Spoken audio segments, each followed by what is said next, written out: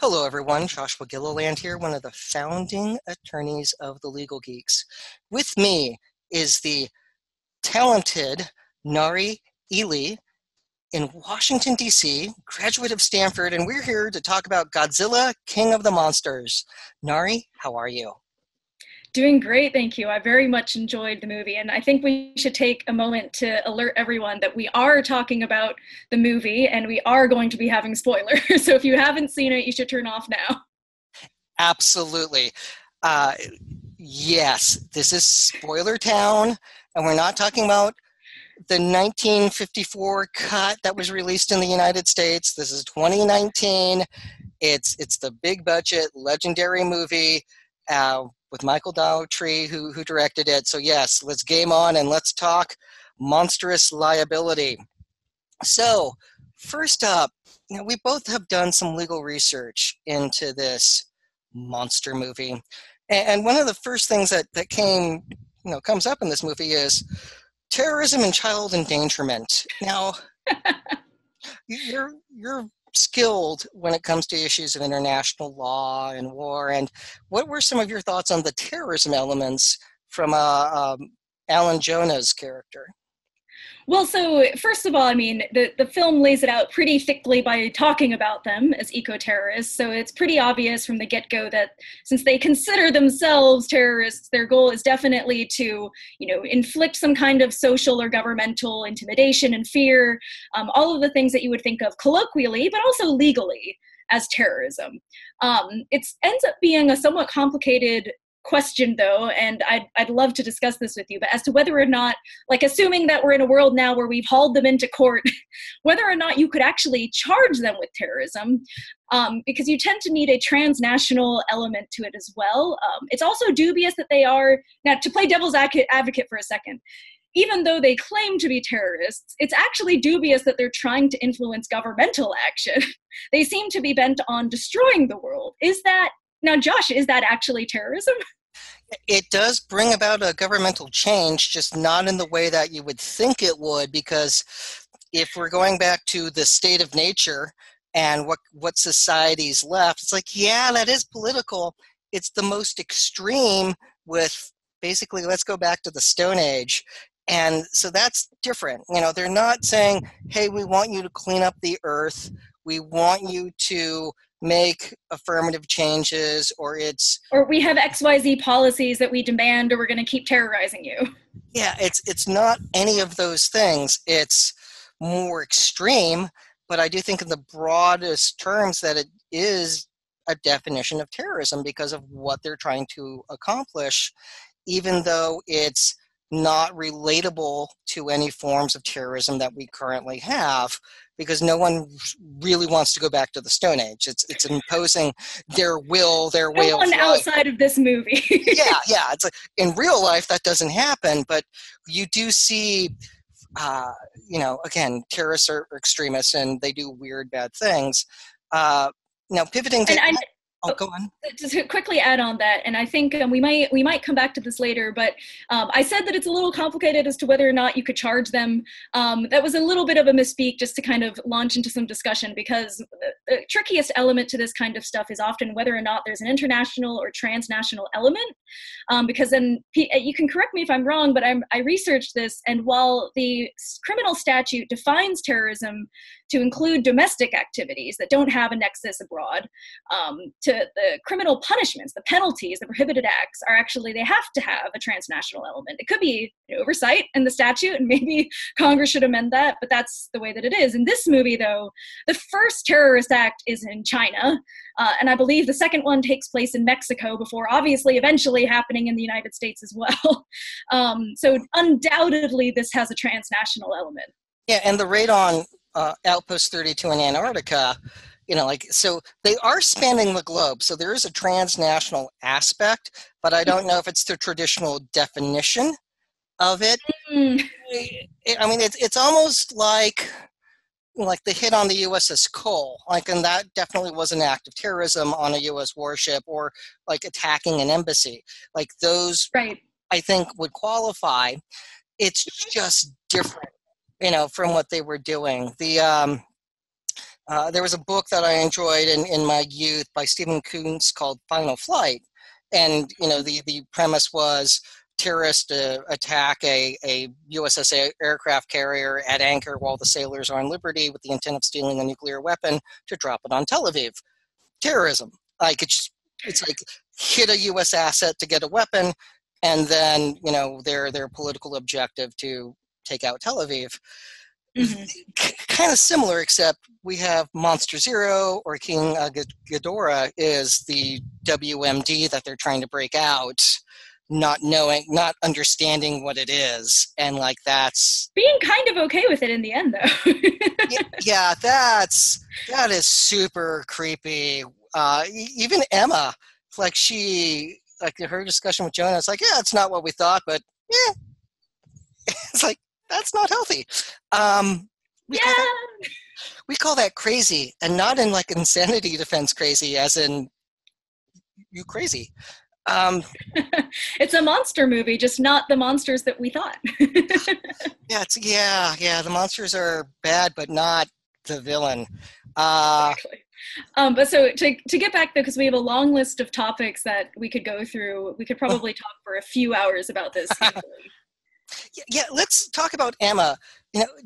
I think she became a terrorist because she gave aid and support to Alan Jonah's basically death cult, and wanting to go break free all these titans so they could do some aggressive urban renewal and aggressive redevelopment on the planet, and which is not okay if you live in any of those cities that are going to get flattened.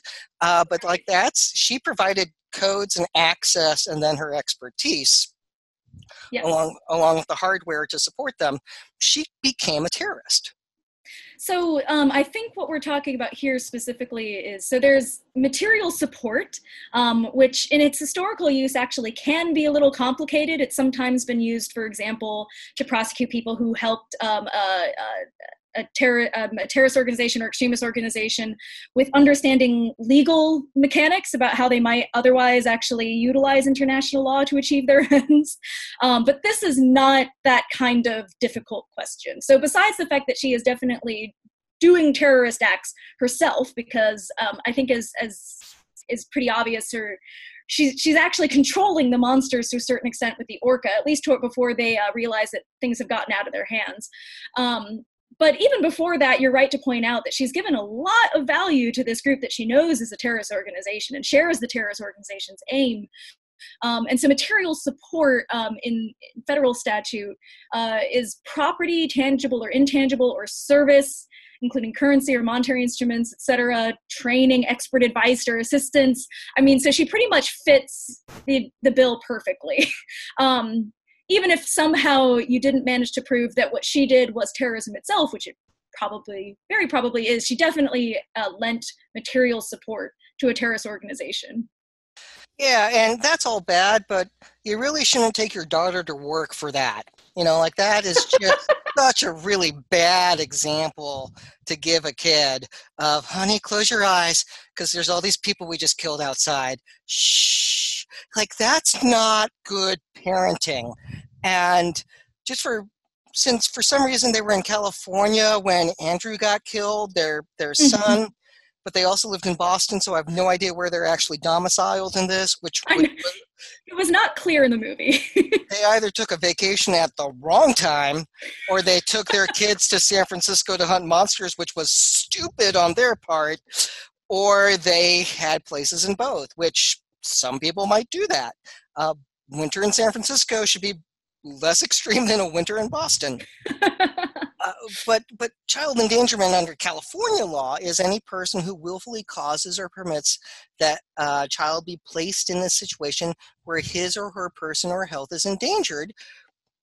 That giant monsters qualify for that. Taking a child into a terrorist activity absolutely would be child endangerment.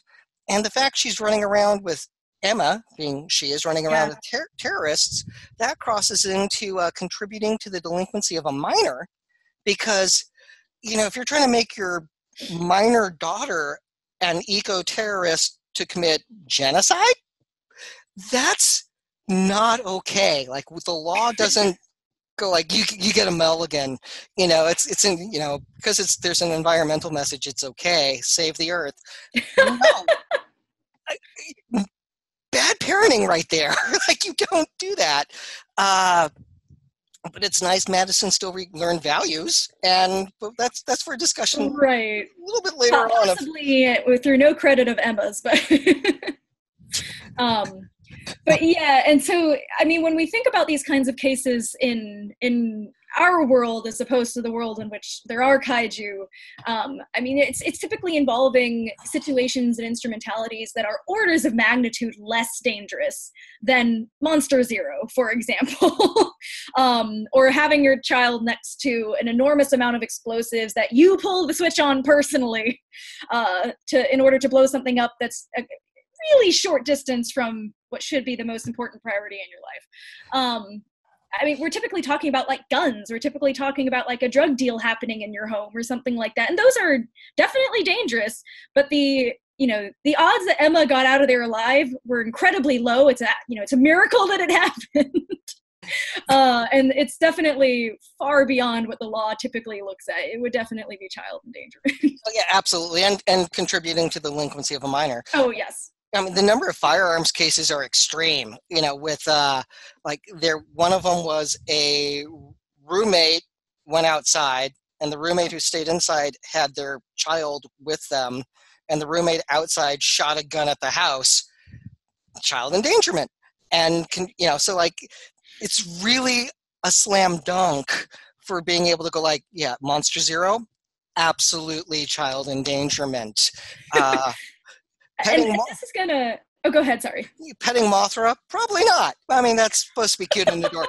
Kind of like petting a great white shark or an orca or something like that. It's like, oh, who's a good whale? I was gonna say, I'm pretty sure they did not know at that time that Mothra was basically the god of peace. I don't think they knew that. No. It's just she's a big silkworm. Like, what could go wrong? It's just. She hasn't just tossed a few adult human soldiers aside like they were rag dolls. It's a misunderstanding. Could happen to anybody. They'll be fine. They'll be fine. And ironically, those were probably the only guys who survived. I know. Traumatic spinal injuries, but they're fine compared to the guys that got shot. So or disintegrated, or yeah, they'll be fine. Physical therapy. Don't worry about Leroy. He's okay. And this is going to preview something that I think we're going to talk about a little later today. But also the part towards the end of the movie where Emma takes the orca and puts herself in an immense amount of danger by drawing Monster Zero to herself. It's an interesting question as to whether or not. Sorry, what was her mother's name again? So Madison's the daughter, Emma's the mother. Sorry, Madison, yes. So when Madison takes the orca off to Fenway Park, of course, and draws Monster Zero to her, is Emma liable for the danger that Madison has just put herself in? And it's interesting because in most circumstances, we would say yes. In circumstances involving guns in the United States for Second Amendment reasons, we've often said no, which is very weird. So if we hold the orca to be a dangerous instrument, like perhaps a car, we can probably hold Emma liable for the danger that Madison is putting on herself and to others.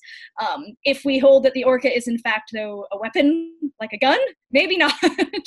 It raises an interesting question with the cases for parental liability of a child's acts, because those limits are capped at depending on what state you're in. Mm-hmm. Some states are like 1,000, some are 2,000. California's at 25,000. So when you look at Ghidorah, like smashing buildings and cars, does that mean like their homeowners insurance has a $25,000 claim for each item that's destroyed because Madison called Monster Zero to the green monster? That's an interesting question. But things are so destroyed and flattened, people are just going to go, we're done. Let's, it was cold here anyway. Let's go. Well, now it's probably quite warm, but moving on. Not in a good way. So, Yeah, no, in a glowing fish sort of way. exactly. Speaking of that, let's talk about the kind of a hot button political issue with Dr. Serizawa just leaving a Senate hearing and the Senate chair rightfully being upset at him because he got up and he didn't say like, Madam Chairwoman, there's a giant emergency here. We have to take care of this. Here it is. We got to go right now. And they probably go like, okay, adjourned. Like that would have been the normal way that somebody could handle this, not get up and walk out. Like you And leave them with what appears to be Japanese porn. Yeah. I mean, just and they blurted out, and that was awesome. But and there are so many horrible issues with that. But it's oh lordy. We'll leave that can of worms unopened. Nope. This is not an After Dark episode. But when you think about that, it's like you shouldn't do that. Now you interned.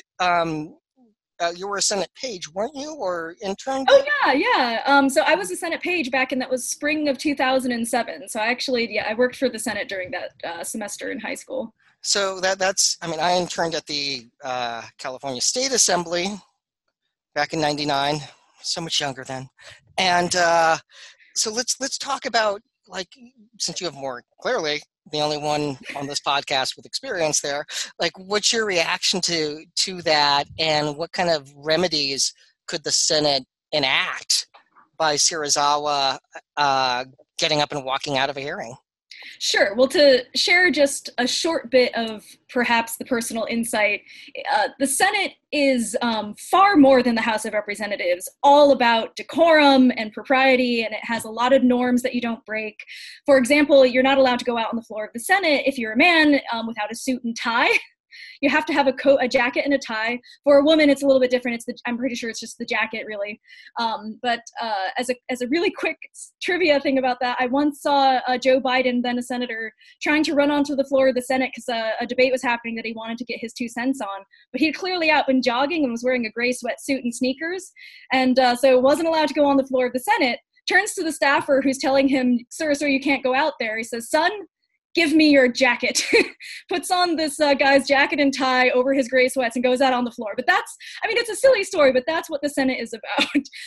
And so the idea that during this, like you said, he's going to march out of there without so much as a word and leave them with, a blurred out pornographic movie playing on the screen, they would be immensely offended. It would be such an incredible breach. And there are remedies. So we assume, first of all, almost certainly that was not a voluntary appearance. So you could voluntarily choose to arrive, in which case, if it's a voluntary appearance, you actually can leave. There was a little showdown earlier, I think, within the month between, I think it was Secretary Mnuchin and the House Appropriations Committee. And he kept saying, I have to go somewhere, I have to leave, can we adjourn? The chairwoman didn't want to adjourn, but he could have left. So he was sparing there voluntarily. It's a little bit different, though, if you have been subpoenaed. And so you are not there voluntarily. You are there under force of law.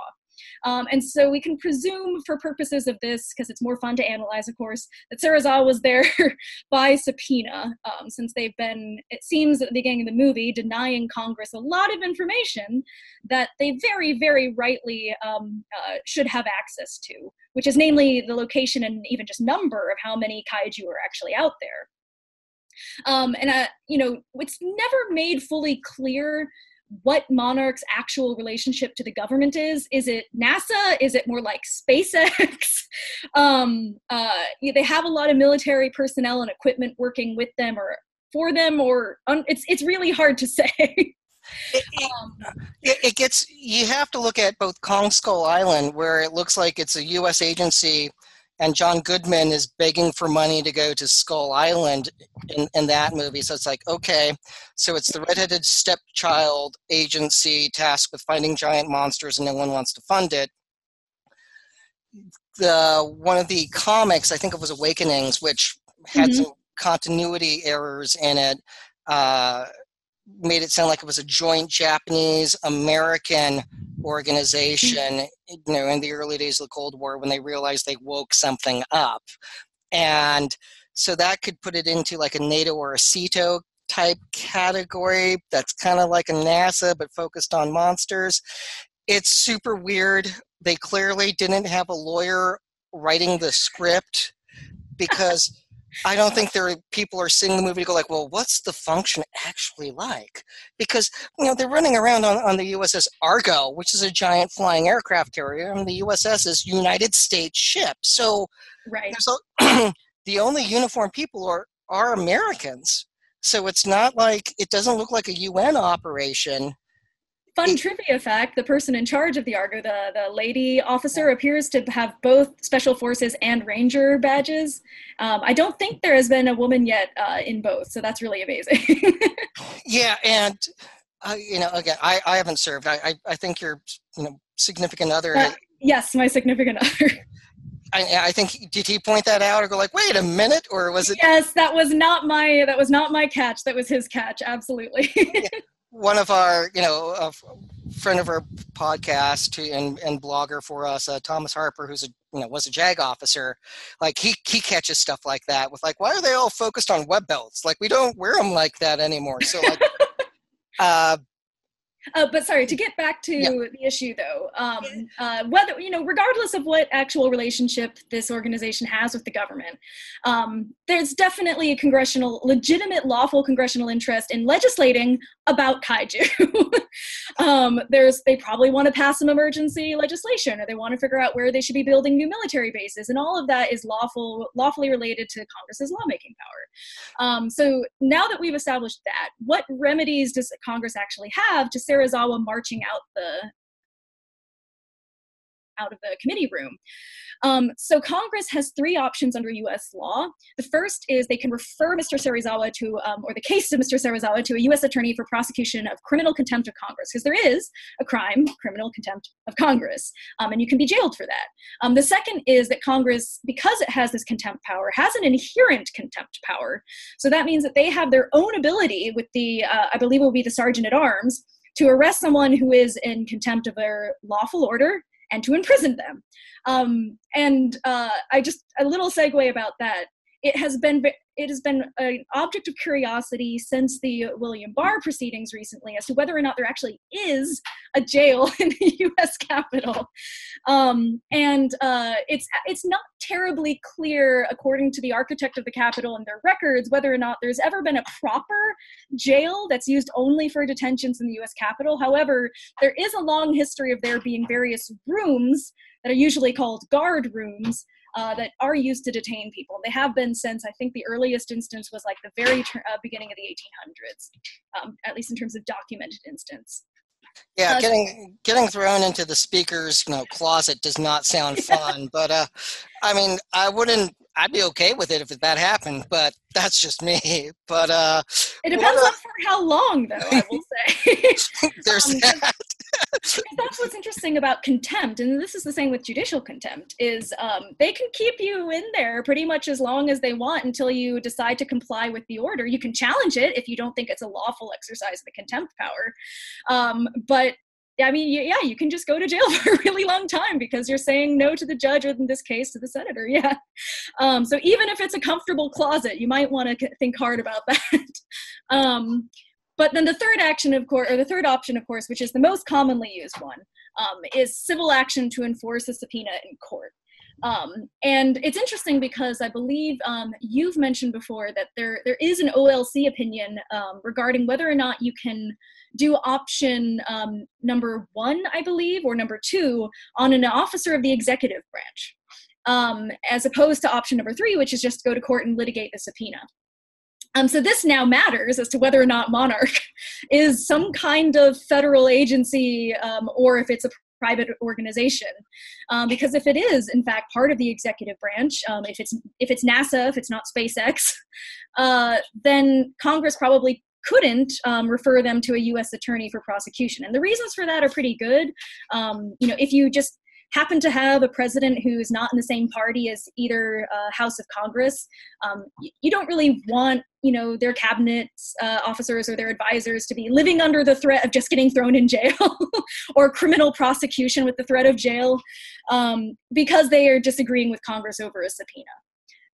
That seems to be like it would have too much of a chilling effect, and it doesn't take too much imagination to imagine that happening to a president you like. But even if they are an executive branch, they could probably they could definitely take the action to civil court and litigate it. And I think, so Josh, do you think they could do option 2 and actually just have the U.S. Sergeant at Arms take Serizawa down to the closet in the U.S. Capitol? I think they could, but I don't think they should. I think having the Sergeant of Arms grab him and bring him back, that's well within their right, because he walked out of a hearing, and if they were subpoenaed, it's like, you don't get to do that because it's a co-equal branch of government. The giant flying airplanes with an American flag painted on the tail that U.S. Military personnel are flying, the Congress has a right to know what the hell's going on. Like, that's absolutely within their duties as a branch of government to go, you're asking us to pay for this. These things are a clear and present danger to us as a species. Tell us what's going on, because we're giving you all these toys. And especially tell us how you're spending this money. If those bases are secret and they're secret from Congress, then they must be getting budgets back from Monarch that just have, giant blocks for something that miscellaneous. This was a $4 million hammer, and this was these lag bolts were each $10,000, and it's like, really, it's like, we've had skunk works before. Like, we have secret projects, and God knows whether or not Aurora is a real airplane or not. But it's okay if we have cool secret stuff. There was the joke that Aurora was a 17-page typo given to Congress. And if that story's true, like, awesome. It's like, and again, I don't know if it's true or not, if that really happened, but like, if in the 80s that happened, like, here's a 17-page typo. Excuse me?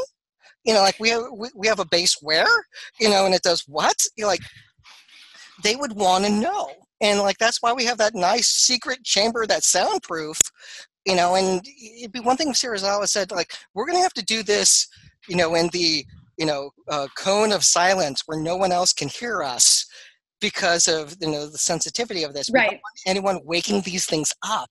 No one should go try writing the giant monster. Or the level of panic that might ensue, just at the fact that, knowing how many of them are out there, you might cause a lot of damage just through that. Yeah, there's a giant one napping under Seattle. What? I know. You're going to have an immense traffic jam and human stampede. Yeah, it's like, is everyone just up, and it's like, and we're all moving to Reno. That's what we're doing now. But the soundproof room is exactly what Congress has figured out is the solution. So there's a very real world problem about this with, for example, the CIA not wanting 400, or I guess it's 535 members of Congress to all know exactly what they're doing with their super secret programs. However, you can't also keep it entirely from Congress because they're the ones spending the money. So I believe, and I'm not quite as well researched on this, but I believe the compromise solution was there's a small committee in the Senate, a small group of senators that does have access to that information, but they go to a room and they review it and they don't distribute it and they don't talk about it.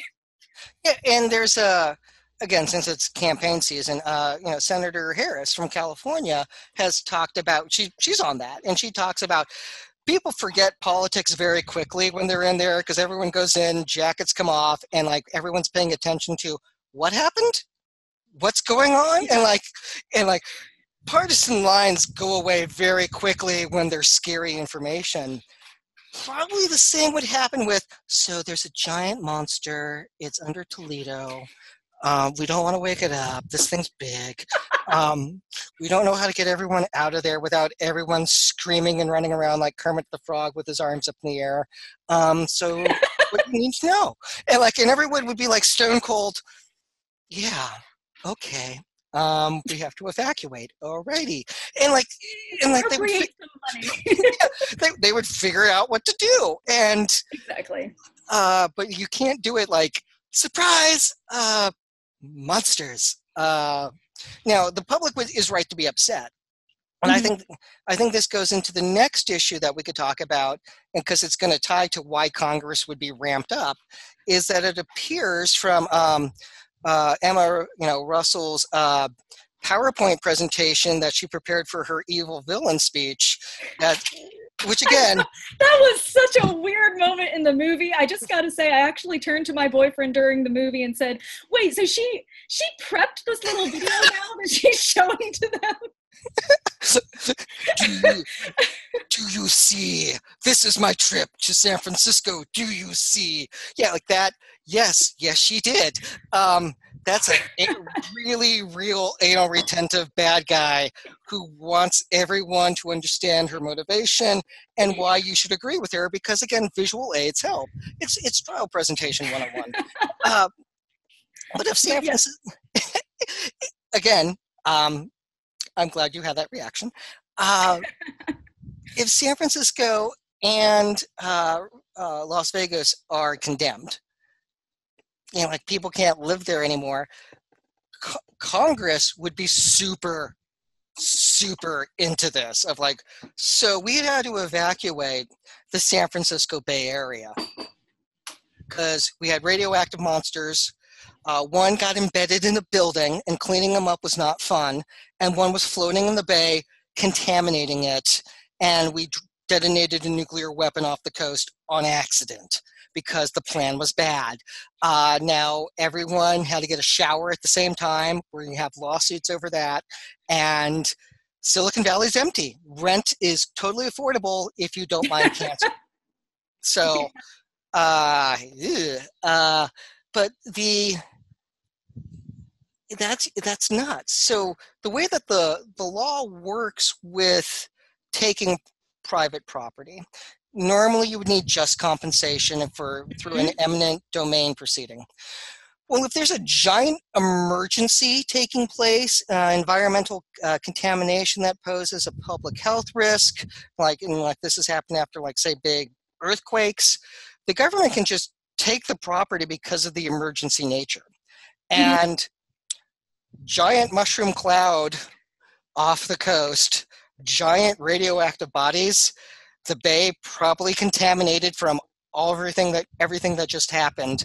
All the water's connected, so everyone down to San Jose, up to Petaluma and the Napa River, and up the California Delta where we have all that farmland, if all of that's screwed, all those people have to leave and California dies because Southern California gets their water from Northern California. So literally, like, if the California gets devastated and basically we just got the redwoods north of San Francisco left, stuff, Eureka, Humboldt County, that's what's left of California that can be inhabited.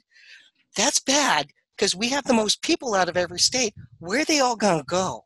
So, like, do we go to Reno and go like, hey, Seattle's kind of hip and kind of like a San Francisco, let's go there.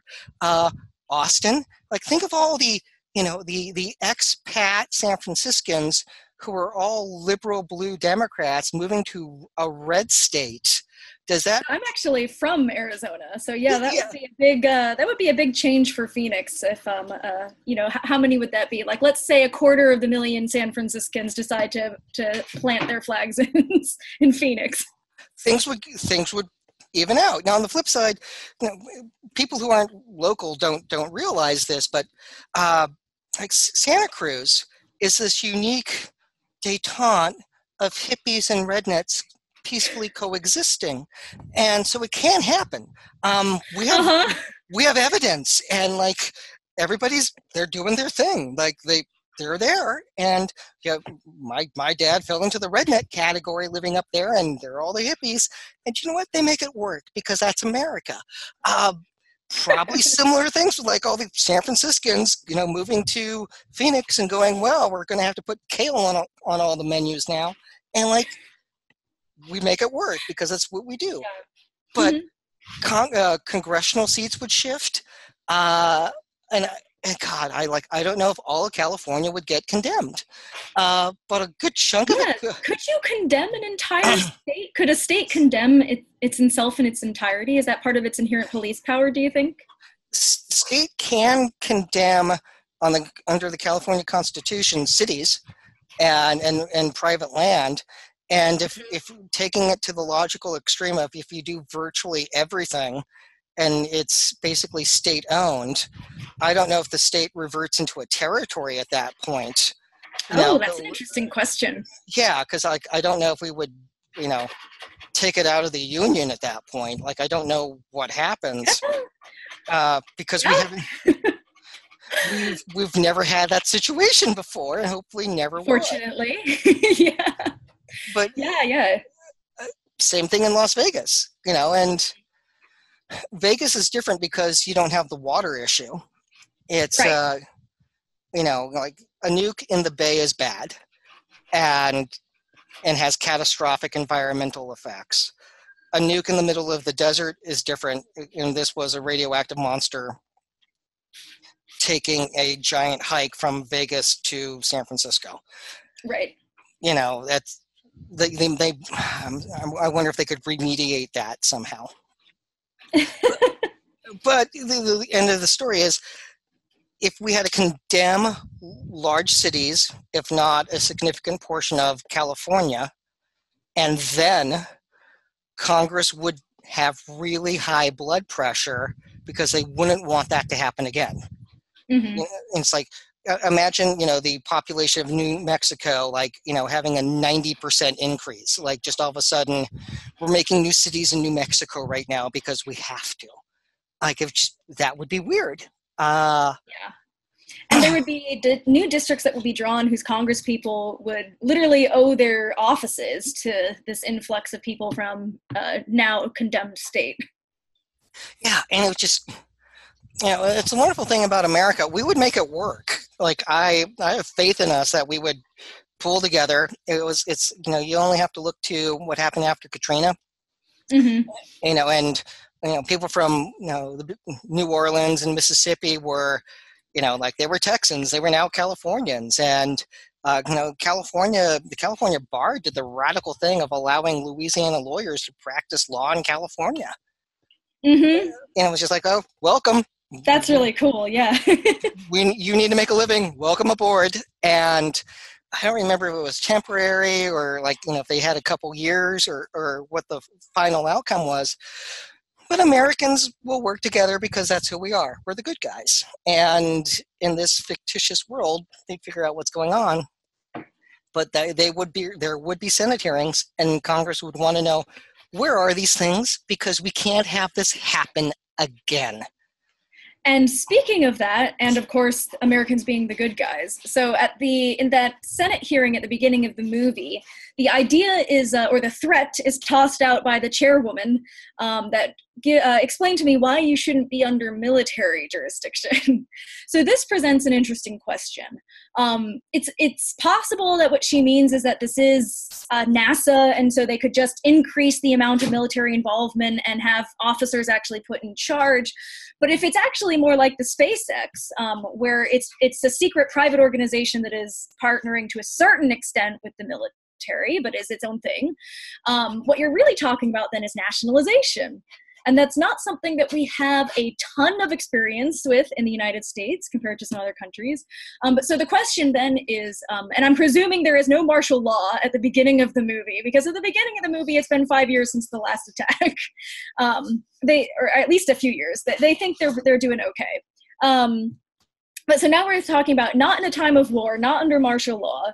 Can the government just take over Monarch as an organization, take all its files, figure out where the Titans are, and decide for itself what you ought to do with the Titans and Monarch's various research and assets? The principal Supreme Court decision, which I won't talk about too much because it turns out it's not terribly relevant, is a Youngstown Sheet and Tube Company versus Sawyer. Also colloquially known by us lawyers as Youngstown Steel. It was in April of 1952, during the Korean War, that President Truman issued an executive order directing the Secretary of Commerce, who was, of course, Sawyer, to seize and operate most of the nation's steel mills. Now, this was because there was a threatened strike by the United Steelworkers of America. And we're in the middle of a war, and you don't really want the steel mills to shut down and stop supplying munitions and helicopter parts. And so that seemed like, a pretty urgent thing. And it was, again, in a time of war.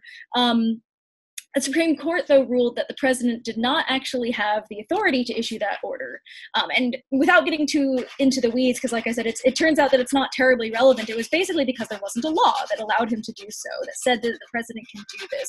And there wasn't any provision in the Constitution saying so either, at least not directly. And so the question, though, is in this case, and the reason why that's not the most relevant is because Monarch is being threatened by a senator. So we can assume the problem isn't that the president is trying to nationalize Monarch, because the president would definitely not be able to. The issue is, could the legislature do so? In theory, probably yes. So the legislature could pass a law that nationalizes it. So it would be not all that dissimilar from the manner in which the United States government took over airline security industry after 9/11, having decided that it wasn't good enough in private hands with the airlines being responsible for it. The issue, of course, is that you would have to be careful in how you craft that law, because any law that Congress passes, unlike state laws, which have pretty much plenary power, they have to be grounded in an enumerated power in the Constitution. So this is the problem that the Affordable Care Act ran into, although it eventually succeeded. But what was the challenge was grounded in the idea that I don't see the part in the Constitution that says Congress can legislate this in this healthcare business. It was defended under the Commerce Clause, and eventually upheld instead under the Taxing and Spending Clause. But so similarly, you would have to find some specific enumerated power, again, because national security is kind of, definitely in there. They're probably going to be able to pass the law. Monarch should take that threat very seriously.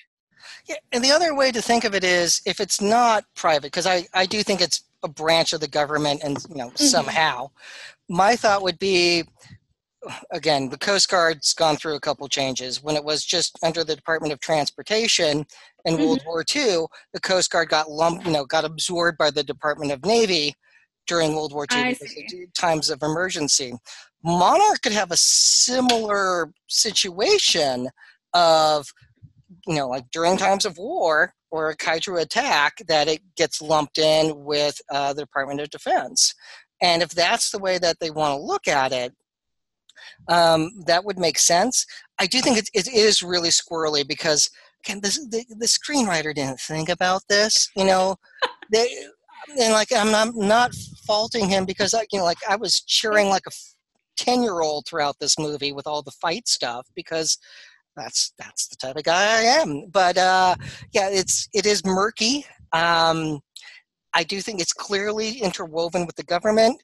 I do think Congress has a right to legislate it.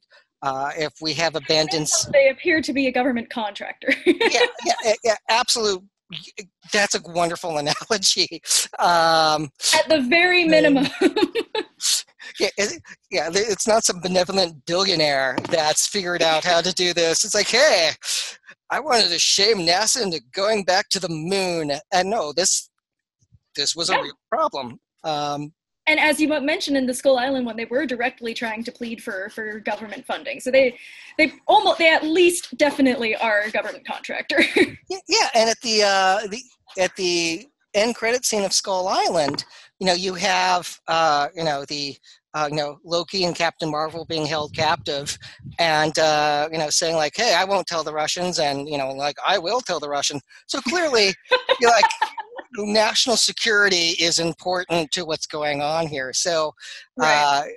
But yeah, it's just murky. I think the moral of the story here is that every Hollywood writing team worth their salt should have a lawyer to advise on staff. Absolutely, and we're available. So, just call us up. We have reasonable rates. Free. I will do it probably free of charge. Yeah, if we get to go to the premiere, we're good. That's exactly. Yeah. We just want to. Doesn't have to be the big one. It could be the second one. Just we want to be there. So lots of fun stuff here. There's one issue that I really, really, really want to talk about, which is closely related to what we just talked about. Are we going to Boston? Uh, is that where you're going? If not, hit me. Where are we going? Where are we going? Go to Boston first. I'll do this second. Okay. Yeah. Boston smashed. And, uh, I saw the movie twice, and something I noticed in DC and Boston is because of Ghidorah's, storm that follows him, there's massive flooding. So much flooding that we have U.S. warships in downtown DC. And it's like, so destroyers. I didn't notice that detail. I have to watch it again. So, like, on the mall, there are destroyers and what looks like a flaming aircraft carrier that probably got too close. And when they're doing the charge to take up Ghidorah at the Green Monster, with the classic music playing and everything, and it is such a chest-pounding, awesome scene. It's like that destroyer looks downtown Boston now. Like they're dodging buildings as they're charging. God knows how they know the depth that they're not going to run aground. There's all kinds of problems with that.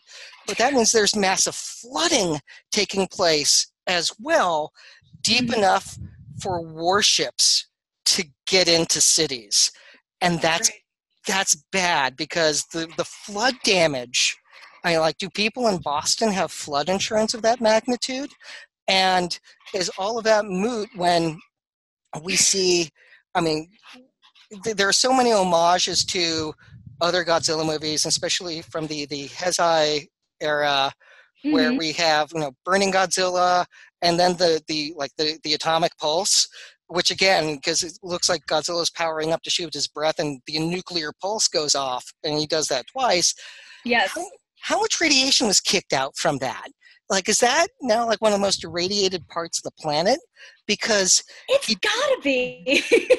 Like he does it twice, and then he melts down, like in releasing the vast amount of energy. Could anyone go there again? Like, how long would it take for that to dissipate? And I can see that we thought Bikini Atoll would be like forever free of humans going back, and life is there. So like the wreck of the Saratoga, that was one of the carriers that we had there.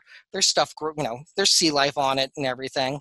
So some of the half-lives that we thought would happen aren't as bad. Then you look at Chernobyl, like, that's bad. We're not going back. Although there actually is a lot of tourism there now, but yeah, that's not smart tourism. And that might be Darwinism right there. Of don't do that. Award worthy, yes. You read the warning label very carefully on that vacation. Boston, I think, is toast at this point. There's all kinds of also legal questions about that. So, is this does the government have like super fund ability to go? Who is responsible for cleaning it up? Well, this exceeds anything that's happened before, like any act of war or anything, because like with the 2014 Godzilla, I did a little research about like airplane crashes in the middle of a town. Okay, that's bad. People died. People are going to the ER because everyone's having a bad day.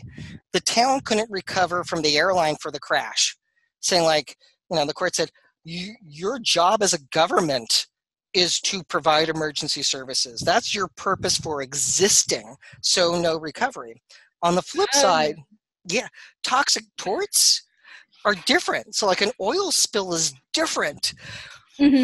What are we with a Godzilla? Godzilla's a big animal. So what happens there? Or do we just throw our hands up in the air and go like, this is why governments exist. We're all Keynesian now. We're going to do some deficit spending, and like it's just what we got to do because the future generations are going to pay for this because that's just the way it's going to be. We might, and who knows? It could be like a Republican president doing that. Yep.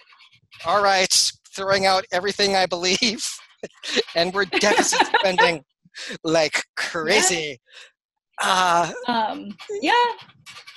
It's a tricky question, and I think also like depending on how difficult it is to clean up, because this is something that you were talking about, Josh, but it's also possible that the monsters absorb some of at least the radiation. So depending on how bad I think, and how costly also determines how politically feasible it would be to actually fund the cleanup. Because I know that there would be some really big Bostonian, diehard Bostonians who want to go back in no matter what the cost. But if the cost ends up being in the, we're going to have to spend the GDP of the country for the next 10 years, I don't think anyone other than Bostonians will vote for that.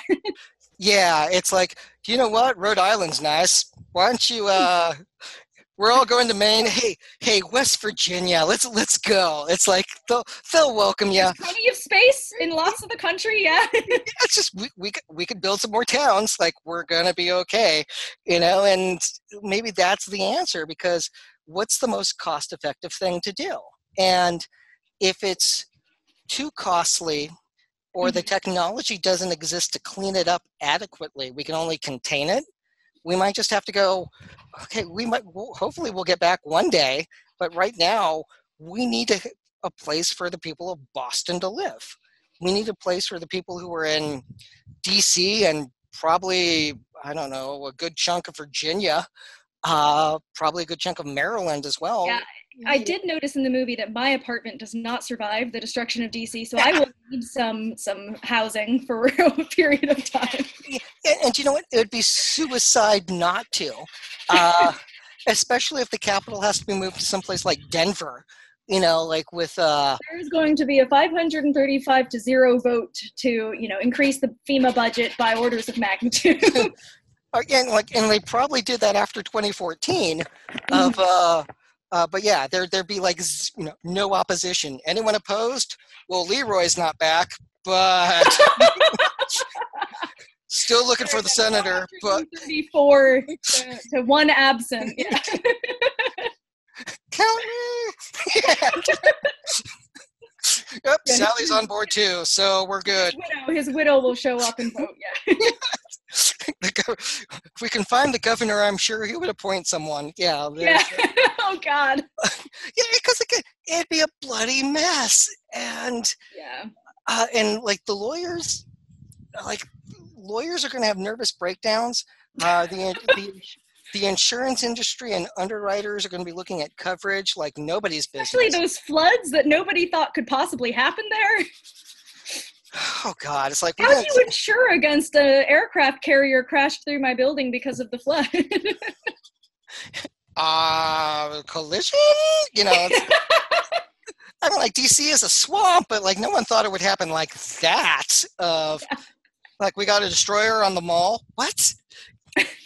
And you've talked about this in previous panels that you and I have been on, but you actually don't want this to be considered an act of God for insurance purposes. Isn't that right?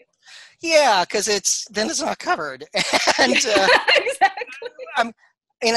Grant, we don't want to bankrupt the insurance industry either. So like, there's that kind of, right. Coming up with insurance companies after 2014 would have, tried really hard to make sure that there was explicit exclusion for kaiju attack.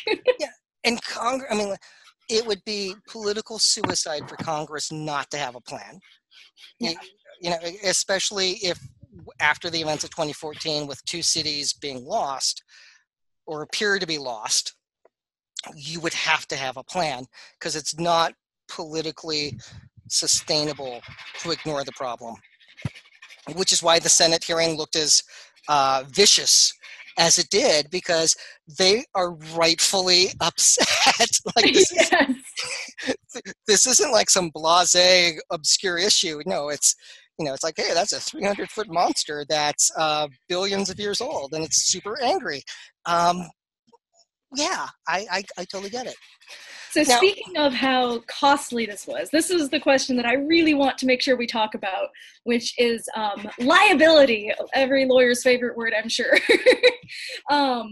So it's, to me, so one of the things that really stood out to me when I was watching the movie, and let me know if you had the same reaction, Josh, but if I were running a secret facility to contain something that could destroy entire cities at a whim, I would probably have better security measures than what we see in the movie. which appears to be that except for when the military and the Argo get called in because they think there's about to be an attack, appear to be pretty much unsecured. I don't see any of those guys running around with guns until they're trying to take back the base. So this raises the question, of course, is Monarch liable for this ridiculous failure to secure the Titan sites? Did you have the same reaction, first of all? I just want to know. So I did, but it was answered. Because when they're landing at Outpost 32, Emma's provided security codes. So they're able to get in that way. And there's the acknowledgement over the radio about Shirazawa having them all on high alert. So they did not expect Emma to be a traitor. However, it was very foolish from a security perspective not to scramble the codes after something happened. Or if they did. It seems to me that there's a serious lack of armed personnel at the facilities, regardless if you have the right codes. Yeah, and it's not a terribly large group of terrorists that takes each of these facilities. Yeah, especially, yeah, well, yes. We're not quite sure how big either of them were personnel-wise. We can assume that they're not all on duty at the same time. That's true. At least at the China facility. You know, there's the conceptual issue of how many people do you want there? And like for purposes of operations, and also the more people we know, the less secret it is. You then throw in, supplying people in Antarctica. I mean the base looked big. So I will say that this is a world in which we have the technology to have an airborne aircraft carrier. Yeah, I mean it's like the Zeppelins of old that could launch exactly. Like the Macon and others, and on one level that is pretty cool. And the fact they did that in less than 5 years is also cool. So how much money do you need? And the checkbooks. Okay. But yeah, I agree with you that. But so, yes, looking, though, at the question of whether or not Monarch could be held liable. So the first one is whether or not, and you and I disagree a little bit on whether or not there seems to have been reasonable care, as lawyers often do, disagree a little bit. Yeah. Different opinions. But so the first thing to look at is actually whether or not it's strict liability. Because strict liability, of course, means that we actually don't care whether or not you seem to have taken reasonable precautions. And strict liability is typically imposed for what's considered inherently dangerous activities or instrumentalities. It's called, in the legal term, it's ultra hazardous. So this is like dynamite. We don't really care how carefully, what kind of procedures and stuff you had in place and how reasonable they were when you were handling the dynamite. If someone died as a result of your use of the dynamite, we're going to make you liable. It's not quite as unfair as it seems. So first of all, you can cross sue another defendant if you think someone else ought to be paying, even though you're being held on the hook. But so, that's one of the reasons why, for example, we don't store explosives in a city apartment. There are no explosives in my apartment. In order to prove strict liability, you have to show that, of course, Monarch was engaged in an ultra-hazardous activity, that you were injured, and that the harm that you experienced could have been anticipated as a result of that ultra-hazardous activity.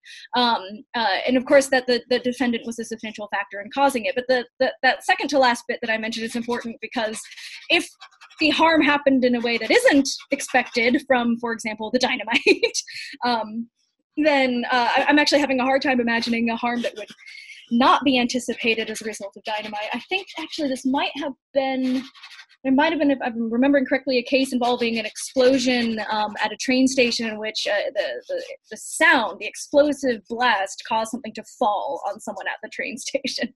Paul's graph. There we go, exactly, that one. Foreseeability, yes. Paul's graph. Causation, yes. Yes. But it has to be linked to it. The thing is, so here, I think, first of all, there's a very reasonable argument that kaiju and the study of them or the containment of them, anything to do with them, is probably an ultra hazardous activity.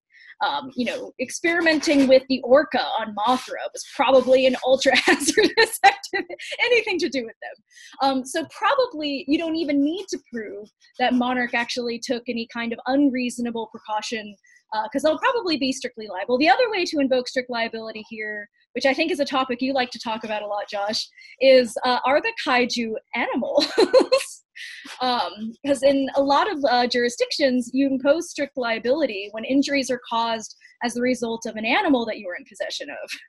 So do you want to talk about that for a second? Oh, well played. Very well played in linking the legal issues there. Brilliant. Yeah, so if you are in control, like if you have your pet bear, like if it mauls someone, you're on the hook for it. You have to protect people from your pet lion.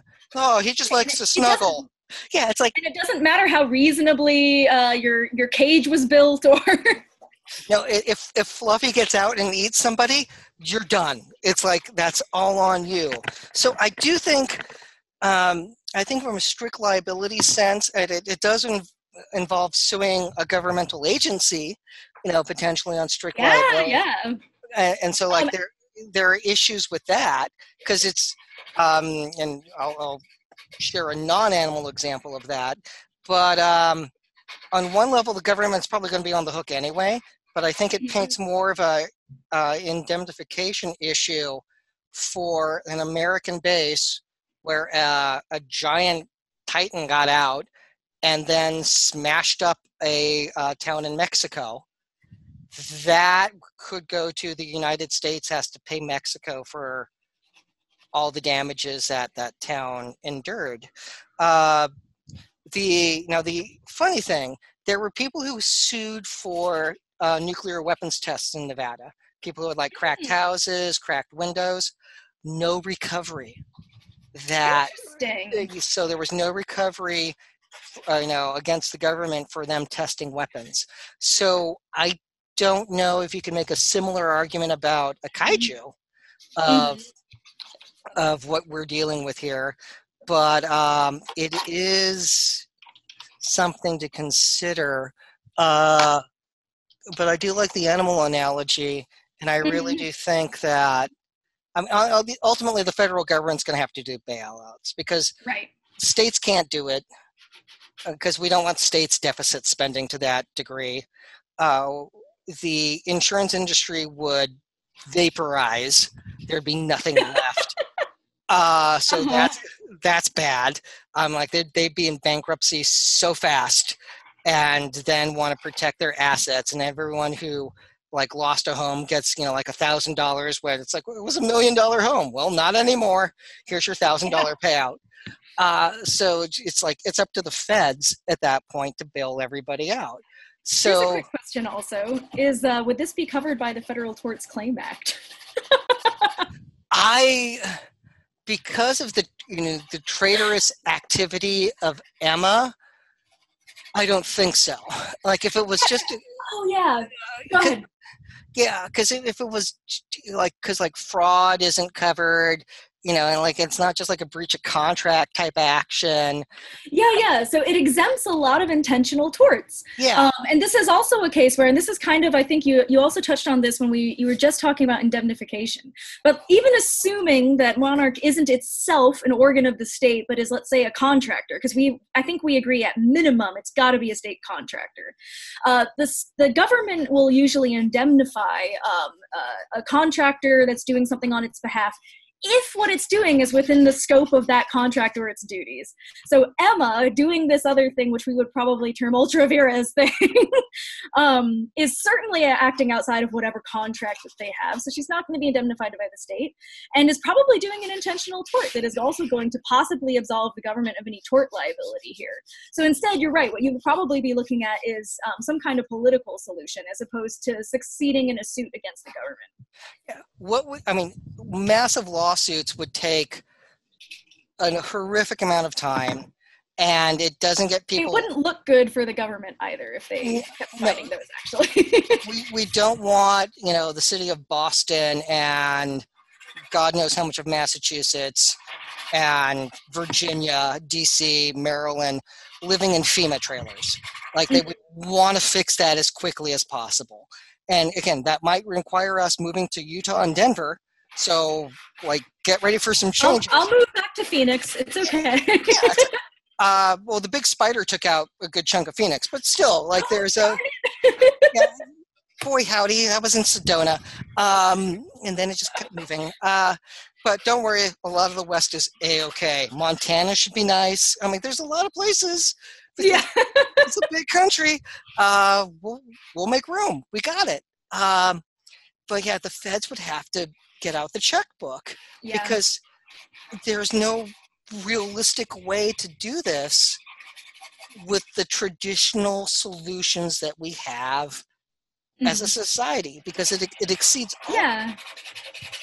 Let's I want to talk about something related to this, and that's the nuclear weapon depiction in this story. Okay, so it's a Godzilla movie and it's supposed to be fun, and we're all here to see them fight. Okay, it's like it's appealing to like every 8-year-old in the world right now, and like and I'm okay with that. Yeah, it's like I'm completely fine with that. I proudly admit, like, I got my 2019 NECA Godzilla toy, and he's sitting up on the bookshelf right now, and I am proud of that. But we play with nuclear weapons here in a way that hasn't really been done in a Godzilla movie before. So the atomic pulses are big. There is, the scene where we realize, like, they're going to have to jumpstart Godzilla to help him recover. Yeah. And I actually enjoyed that because there's a couple messages and a beautiful symmetry that took place. So, we have, action dad Russell, Mark, who's rightfully upset about losing a son. So, like, he is rightfully upset. Like, any parent should be able to go, like, I understand why you're angry. And he realizes, okay, I have to get over that because the species will die if we don't help Godzilla. So, like, he's making peace with that. And Serizawa, who looks like amazing for a 76-year-old, if they only had said his grandfather's watch. But yeah, that would have solved so many age problems. Like, he's looking at his dad's watch and going, like, okay, we're going to have to use a nuke in order to do this, and it goes against everything that I believe in. Okay, I was okay with that, and especially with him setting off the bomb with Godzilla, because the symmetry to 1954. Because at the end of the 1954 movie, it's Serizawa sacrificing himself with the oxygen destroyer to kill Godzilla, and he dies with the weapon so that way it can never be made again. Good, powerful message, and it is a beautiful scene. We have the exact opposite of that with Serizawa saving Godzilla with the weapon he doesn't want to use, which is consistent with the message of nukes are bad, but we need to do this or else we're all going to die. And I appreciated that mirror image of 54 with Serizawa, and each time the character is still making the noble sacrifice. He doesn't see Godzilla as the enemy. He saw the nuclear weapon as the enemy, and knew what he had to do in order to save the Earth. I liked that. They do play fast and loose with how devastating a nuclear weapon is. And so that I do have a criticism about that, because they play fast and loose with the physics in a number of scenes. Yeah, because it's just the EMP, the mushroom cloud, the nuclear winter, all of that's horrific. And like, if you lose a city, all that, like when we had the fires up in Northern California, we had a light nuclear winter. It wasn't quite described as that, but it was a light nuclear winter with, over 150 miles away, It's overcast, super foggy.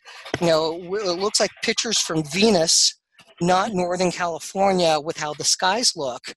And if it was a nuke that went off that took out a big city, it would be worse for and cover a greater distance. So like they play fast and loose with that. And there's a massive volcanic eruption in Mexico at the same time. Yeah, oh god. And and I can buy part of the argument that the kaiju absorb it. So like that's why it's not as catastrophic. But you still have everything that gets atomized. Yes. They didn't absorb what went into the atmosphere. And into the water. Yeah, it's just, unless Godzilla's doing laps and just absorbing it like like a whale eating krill, just, don't worry, I got this, guys. Like waves. We wave back. And I can live with that. Were there elements of that that jumped out to you in the film? From a legal perspective, or just talking about some of the playing fast and loose with physics stuff? Fast and loose with physics, and we can then give, there are. Okay, so I actually really enjoyed the movie, so I want all of my criticism to be taken with a grain of salt.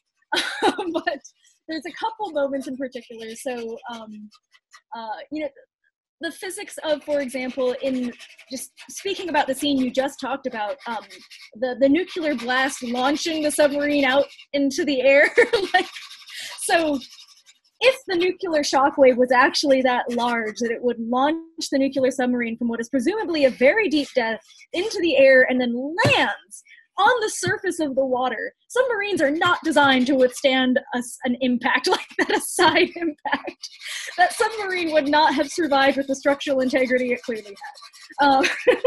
My other issue was, or my other thing that eventually niggled at me was, as much as I love Mothra, and I absolutely love that Mothra made an appearance in this movie and that she was extremely badass and kicked a lot of butt, for a giant moth, or butterfly, as it were. The scene in which she first arrives to help Godzilla out against Monster X and spits some webs on Monster X and plasters him to a building, it's not entirely clear to me that should have worked, because the building, first of all, they've spent the last, about 10 or 15 minutes of this battle scene having these monsters trampling through large structures. It's not clear to me why Monster X doesn't just continue walking in the direction of the building rather than try to pull away. The second thing is, buildings are generally not designed to withstand being pulled against from the outside. That's mostly just glass. So Monster X probably should have been able to deal with that a little bit better. Maybe that was a tribute to the steel workers of America to show there we go. To show how our steel industry produces quality steel that can withstand a giant monster landing in it. And anything except literally Godzilla, I suppose. Like the body slam through the building. Yeah, that totally makes sense. But yeah, that was, I'm with you, especially with the breach with the submarine. Because like we've had our attack submarines do breaches, and like it's hard on the hull. It's like, okay, if that thing snapped its keel, which is entirely possible, like they could have, like they might realize, we're done. This was a great boat, but she's done now. Yep. And we're going to tow her back in, and she's scrap. And God bless her, I love this boat, but damn it, save the planet. No, I'm there with you. Let's break down a little bit more with the movie, like with likes or any dislikes. And something that I found surprising is Emma is never redeemed. She never backtracks on her belief. She leaves, the terrorists to go save her daughter, not because she realizes what she did's wrong. So, she never recants, never admits that what she was doing was incorrect. I'm purely self-motivated, and it's like, wow, you got lots of parents lost lots of their kids because of what you did. There are a lot of Emmas and action dads out there now. Yeah, it's like you caused this. You've made orphans. Like you have parents who've lost their kids, and that's all on you, and you don't seem to care. but you want your little girl back. And that is so self-centered. Yeah. On one level, I do appreciate her being committed to being a villain. So like, that's nice I learned from my mistake, like there's none of that crap. Um, and she does, apparently, I think she does feel bad, like with a couple scenes, but she never backs down. And It's so also there's, a little unfortunate that the thing that she does feel most strongly is to put it bluntly, the stereotypical woman thing, which is, protecting your child. So it's a little bit of a shame that rather than, thinking a lot about all of the human beings, the thing that drives her most of all, it turns out, is the maternal instinct. yeah, that's purely self-serving as opposed Yes, to, it's, and I mean, she believes she's doing the right thing for the planet and society, but it's like, how many billions get slaughtered? yeah. So, And it is interesting also because I think Serizawa during his one of his important monologues mentions that crises like these present opportunities and even for redemption. So it's foreshadowed that there may be a redemption narrative here. Although I think it's focused mostly on, and I'm forgetting his name again, but Action Dad. Mark, it's exactly Mark. I think Mark has the redemption, which is he wasn't there for his kid for the last several years because he was dealing with loss, and now he's really there for her. Yeah, it's and that's cool. It's like, I know I screwed up. I'm going to work really hard because I feel super bad, and I'm looking at rubble. So we all got to do better. Be best. Yeah, like that's.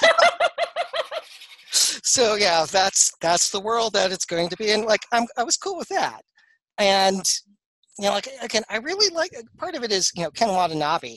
I mean, the man's just so adorable and endearing. You just can't help but root for the guy. It's like, yeah, can we have him talk a little longer? I don't care if it's wine pairings. Like, just let him. He could be I will reading. say go ahead. Yeah. He could be reading a menu, and I'm down with it. So I will say that I was very impressed with all of the actors' performances. Sometimes the lines that they had were not terribly good lines, but they still managed to make them interesting because their delivery was so good. It's like, hire good actors, and they did. And this movie was clearly a labor of love for Michael Daltrey, who clearly loved every Godzilla movie ever made, from the first one to the Showa era to Heisei to today. The man clearly loves his monsters, and God bless him, let more people like that make these movies.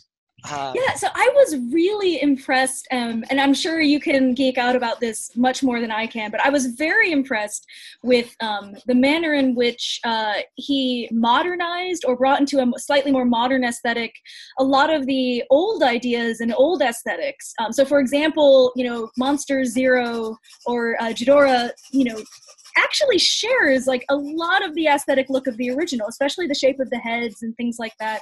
But modernizes it in a way such that it looks a little bit more realistic to us now. It doesn't end up looking like anything like a cartoon or stop motion. And similarly with the twins. So the twin fairies also modernized that, with Mothra. So yeah, I was very impressed with how much he was able to combine being true to the source material, really true to the source material, but making it much more relevant and matching modern aesthetics. There's one of the scenes in the Battle of Boston where we see Ghidorah flying, and he's through or like around the city, and he's flying like he did in Destroy All Monsters and in the old Showa era. It was just like, damn, that boy loves these old movies and was able to just toss in little Easter eggs and movements like that. While at the same time updating Ghidorah, so like the heads acting like snakes as opposed to like dragons, or in the tail with the rattlesnake type. Oh, that was so cool. I was just like, good. It's like, man clearly loves this stuff, and this movie's a giant love letter to fans who've enjoyed these films for the last 65 years. So that, I mean, like, it was super endearing. It's absolutely endearing to see that. What, are there any scenes that really stood out to you that, Oh, Mothra's sacrifice. If there's one, I mean, if that was my honest to goodness knee-jerk reaction there. Mothra is, I think it's been the second most popular kaiju after Godzilla, but particularly the most popular amongst women, and I am no exception here. I absolutely love Mothra, and I loved the rendition of her in this movie. And the scene where she's finally, in her extremely wounded state, climbing up on top of her friend, Godzilla, and does the last act to save him and give him her life energy. I honestly found that more moving than anything that happened with the humans for the entire movie. Here's the thing. First, good. Secondly, I have multiple geek girl friends that I've given Mothra t-shirts to as gifts for birthdays and Christmas because they love that character. And I think I might be due for one of those shirts. I know sources. I'll send a note to your boyfriend and that's perfect. Give him some advice. And I agree.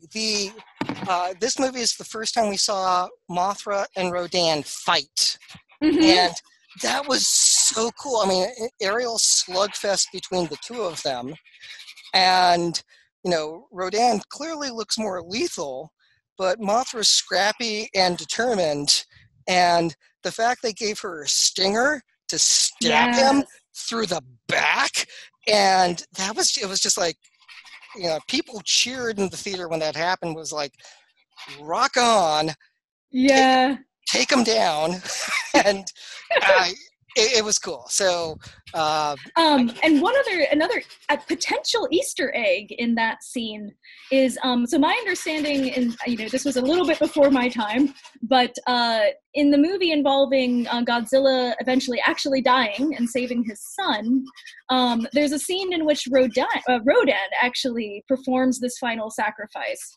And so it's interesting that in this movie, Mothra fights Rodan, but ends up actually performing Rodan's character role in that scene, in which she instead gives her life force to Godzilla. So I think that may have been another Easter egg thrown in there. Oh, absolutely. Because I watched, I was like, wait a minute, was that?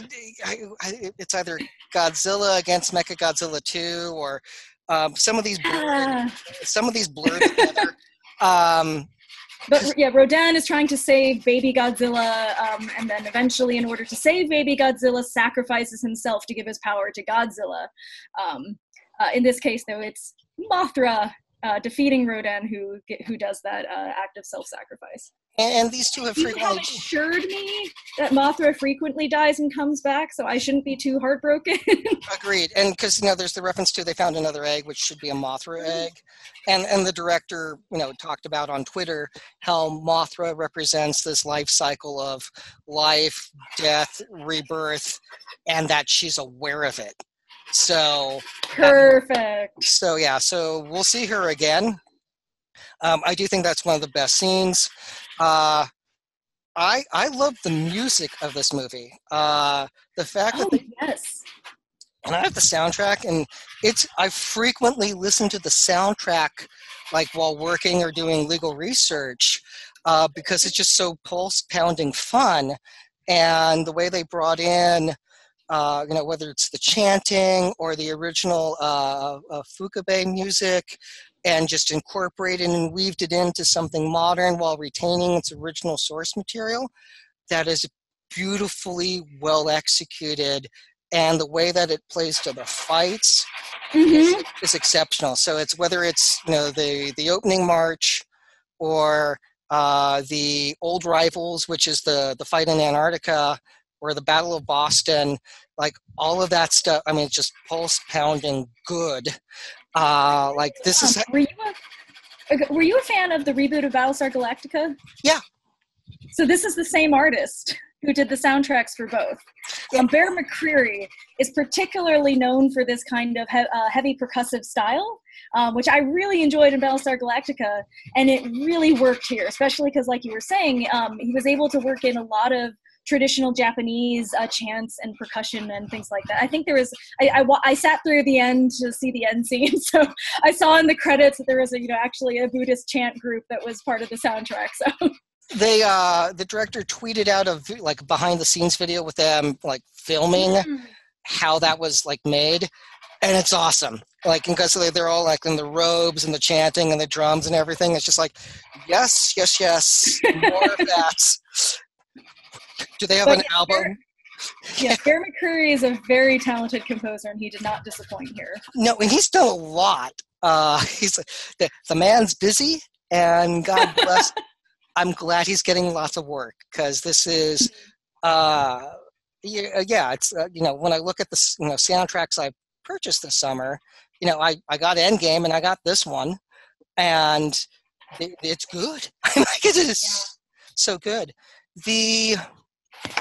I would guess that also just from what we talked about before, that Serizawa's sacrifice is probably one of your favorite scenes as well, right? Yeah, it definitely. Because again, the symbolism, the echo from 54, the fact he knew what he was doing, the fact he made eye contact. Yeah.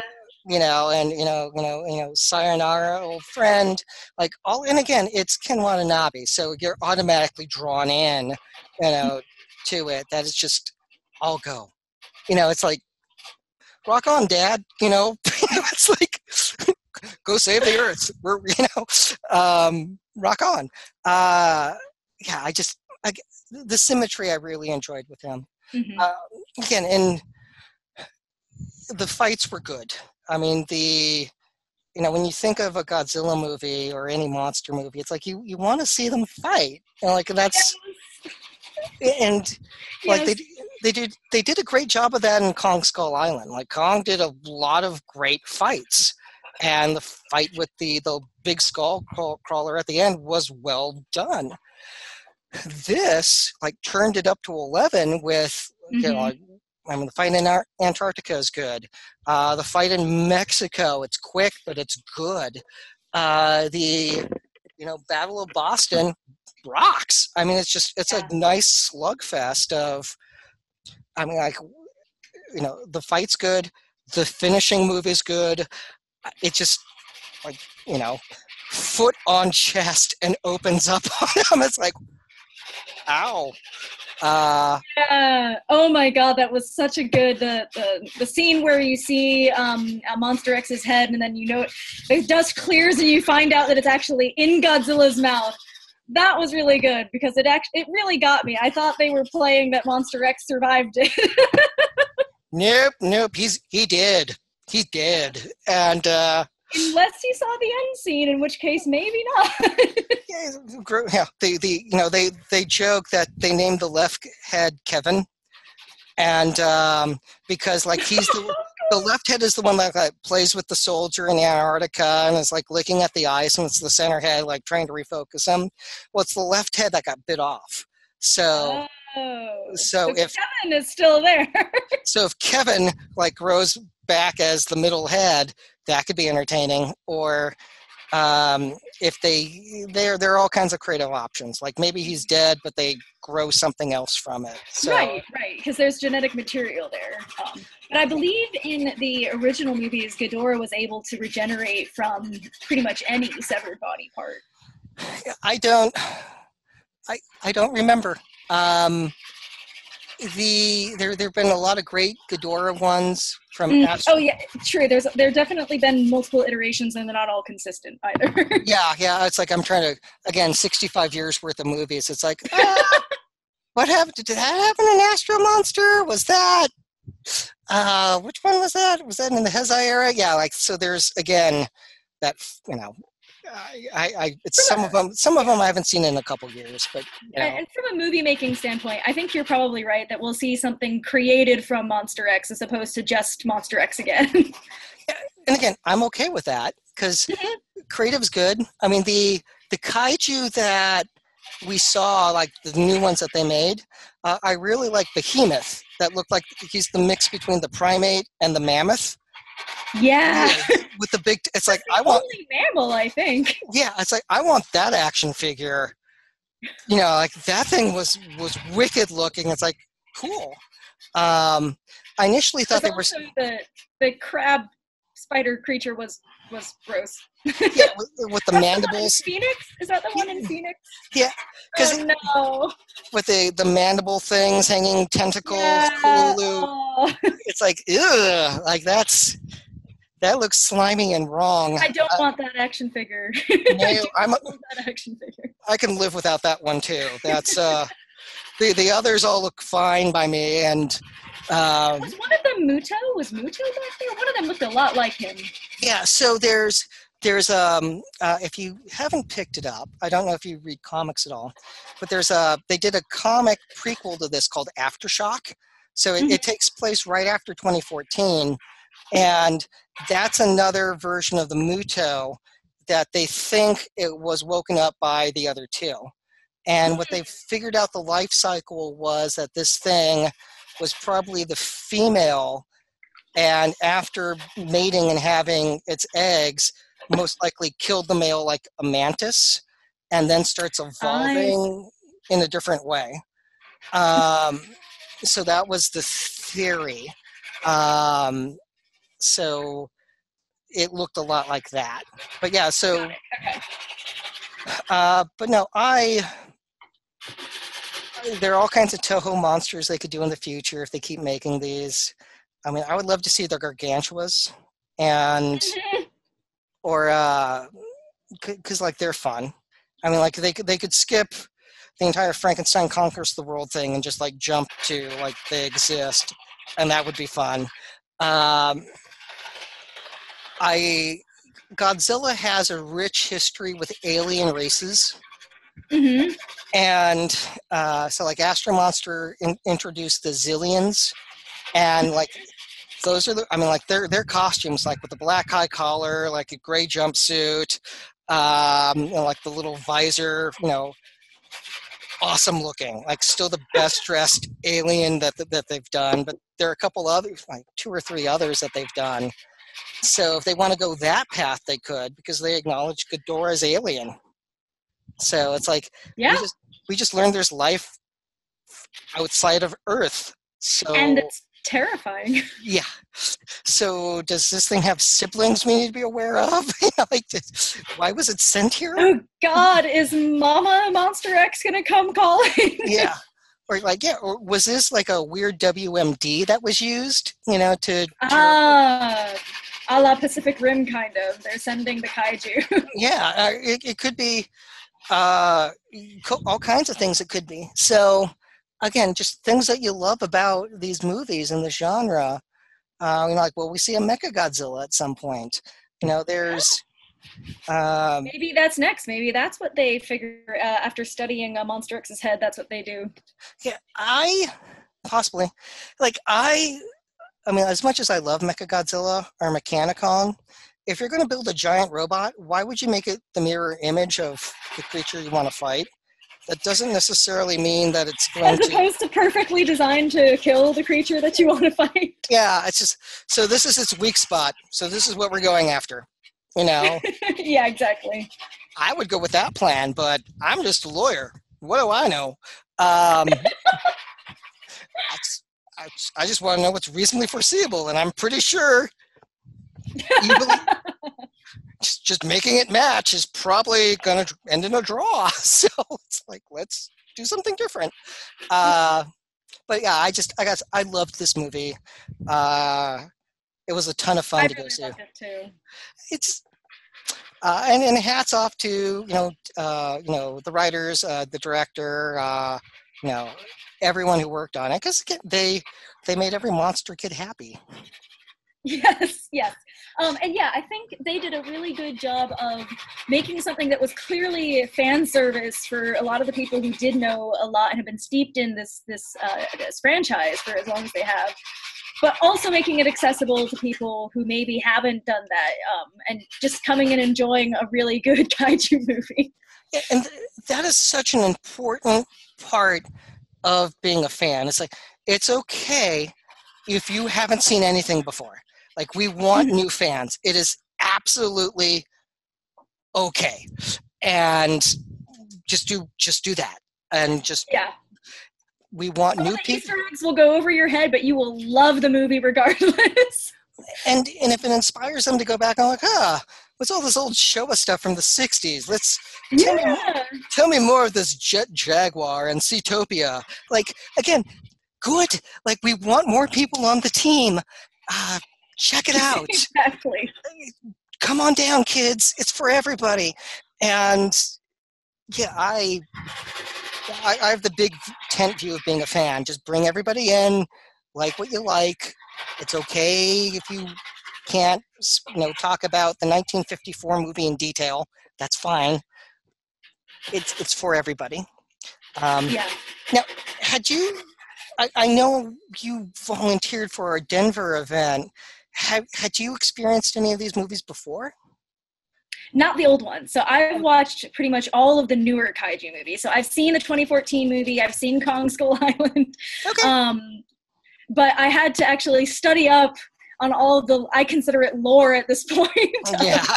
All of the original, plot points, and a lot of it's really interesting. So to me, it's I read a lot of mythology when I was younger, just because I found it really interesting, and that included Eastern mythology. And so I find it incredibly fascinating that pretty much. I'm sure someone will prove me wrong here, but a lot of the various kaiju in the Toho and in the Godzilla franchise are rooted in various Japanese myths. So like Monster X is probably based off of a myth in Japanese mythology of an 8-headed dragon that did end up getting slain and things like that. And so there's a lot, I think, even as someone who didn't grow up watching all of those movies in the 90s or the older ones, and I didn't necessarily get too caught up on that either, but just even reading it was super, super fun and fascinating.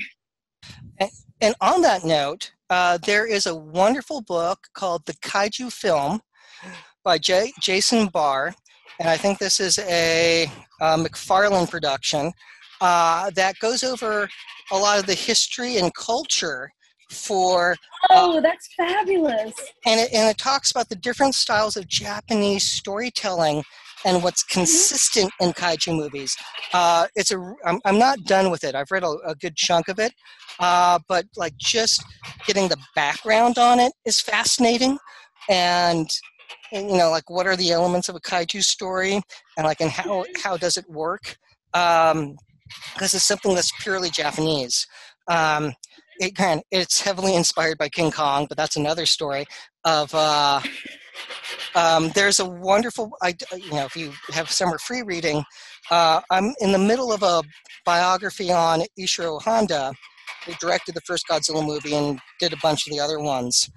And it's his life story from growing up, getting sucked into World War II, and it's interesting reading about he was not on board, and how the war gave him feminist qualities because he was stationed at one of the comfort stations in China, and he was, again, not a happy camper there and didn't like what he saw and what was happening to those women, but it made him a feminist.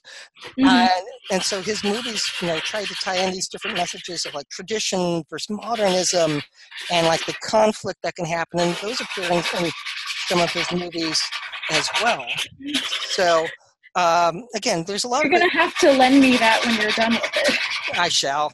I shall. So yeah, there's a lot of good stuff if you want to get more, a deeper dive into these stories.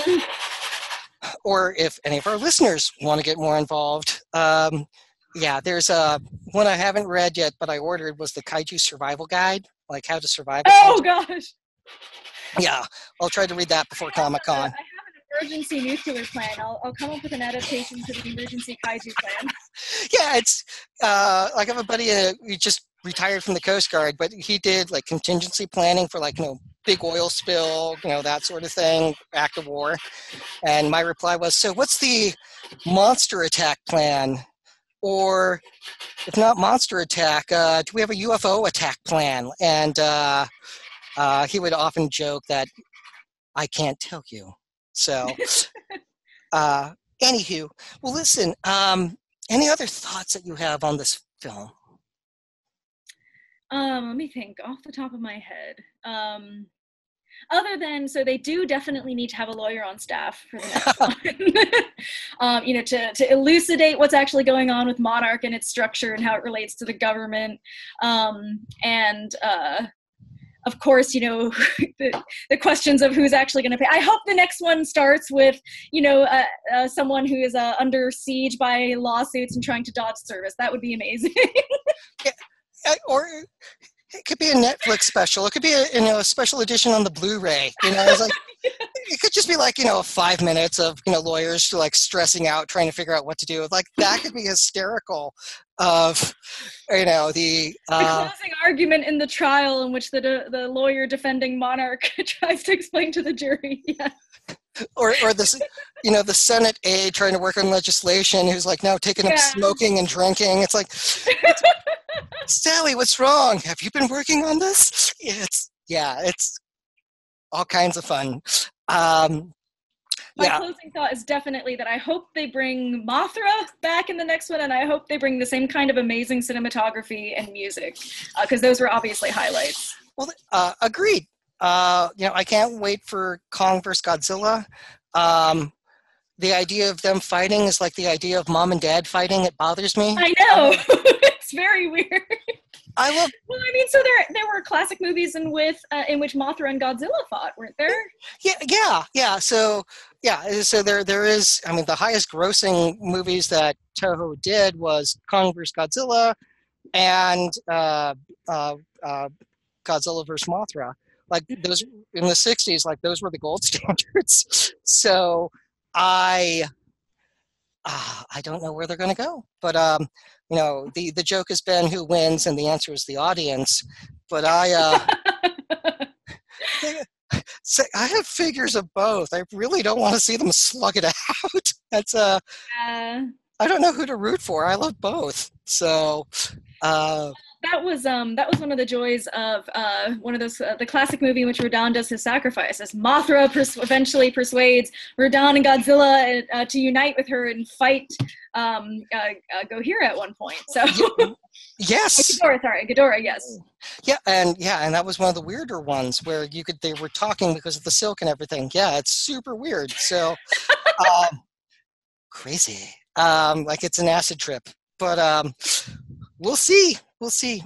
Well, listen, thank you so much. I, hope we can do more of these. And absolutely, Josh. Thank you so much for having me on this. This is a ton of fun. Yeah, it was fun. We had a great time in Denver, and look forward to future shows and activities together. So absolutely, Josh. So everyone, thank you for tuning in, and stay geeky, America.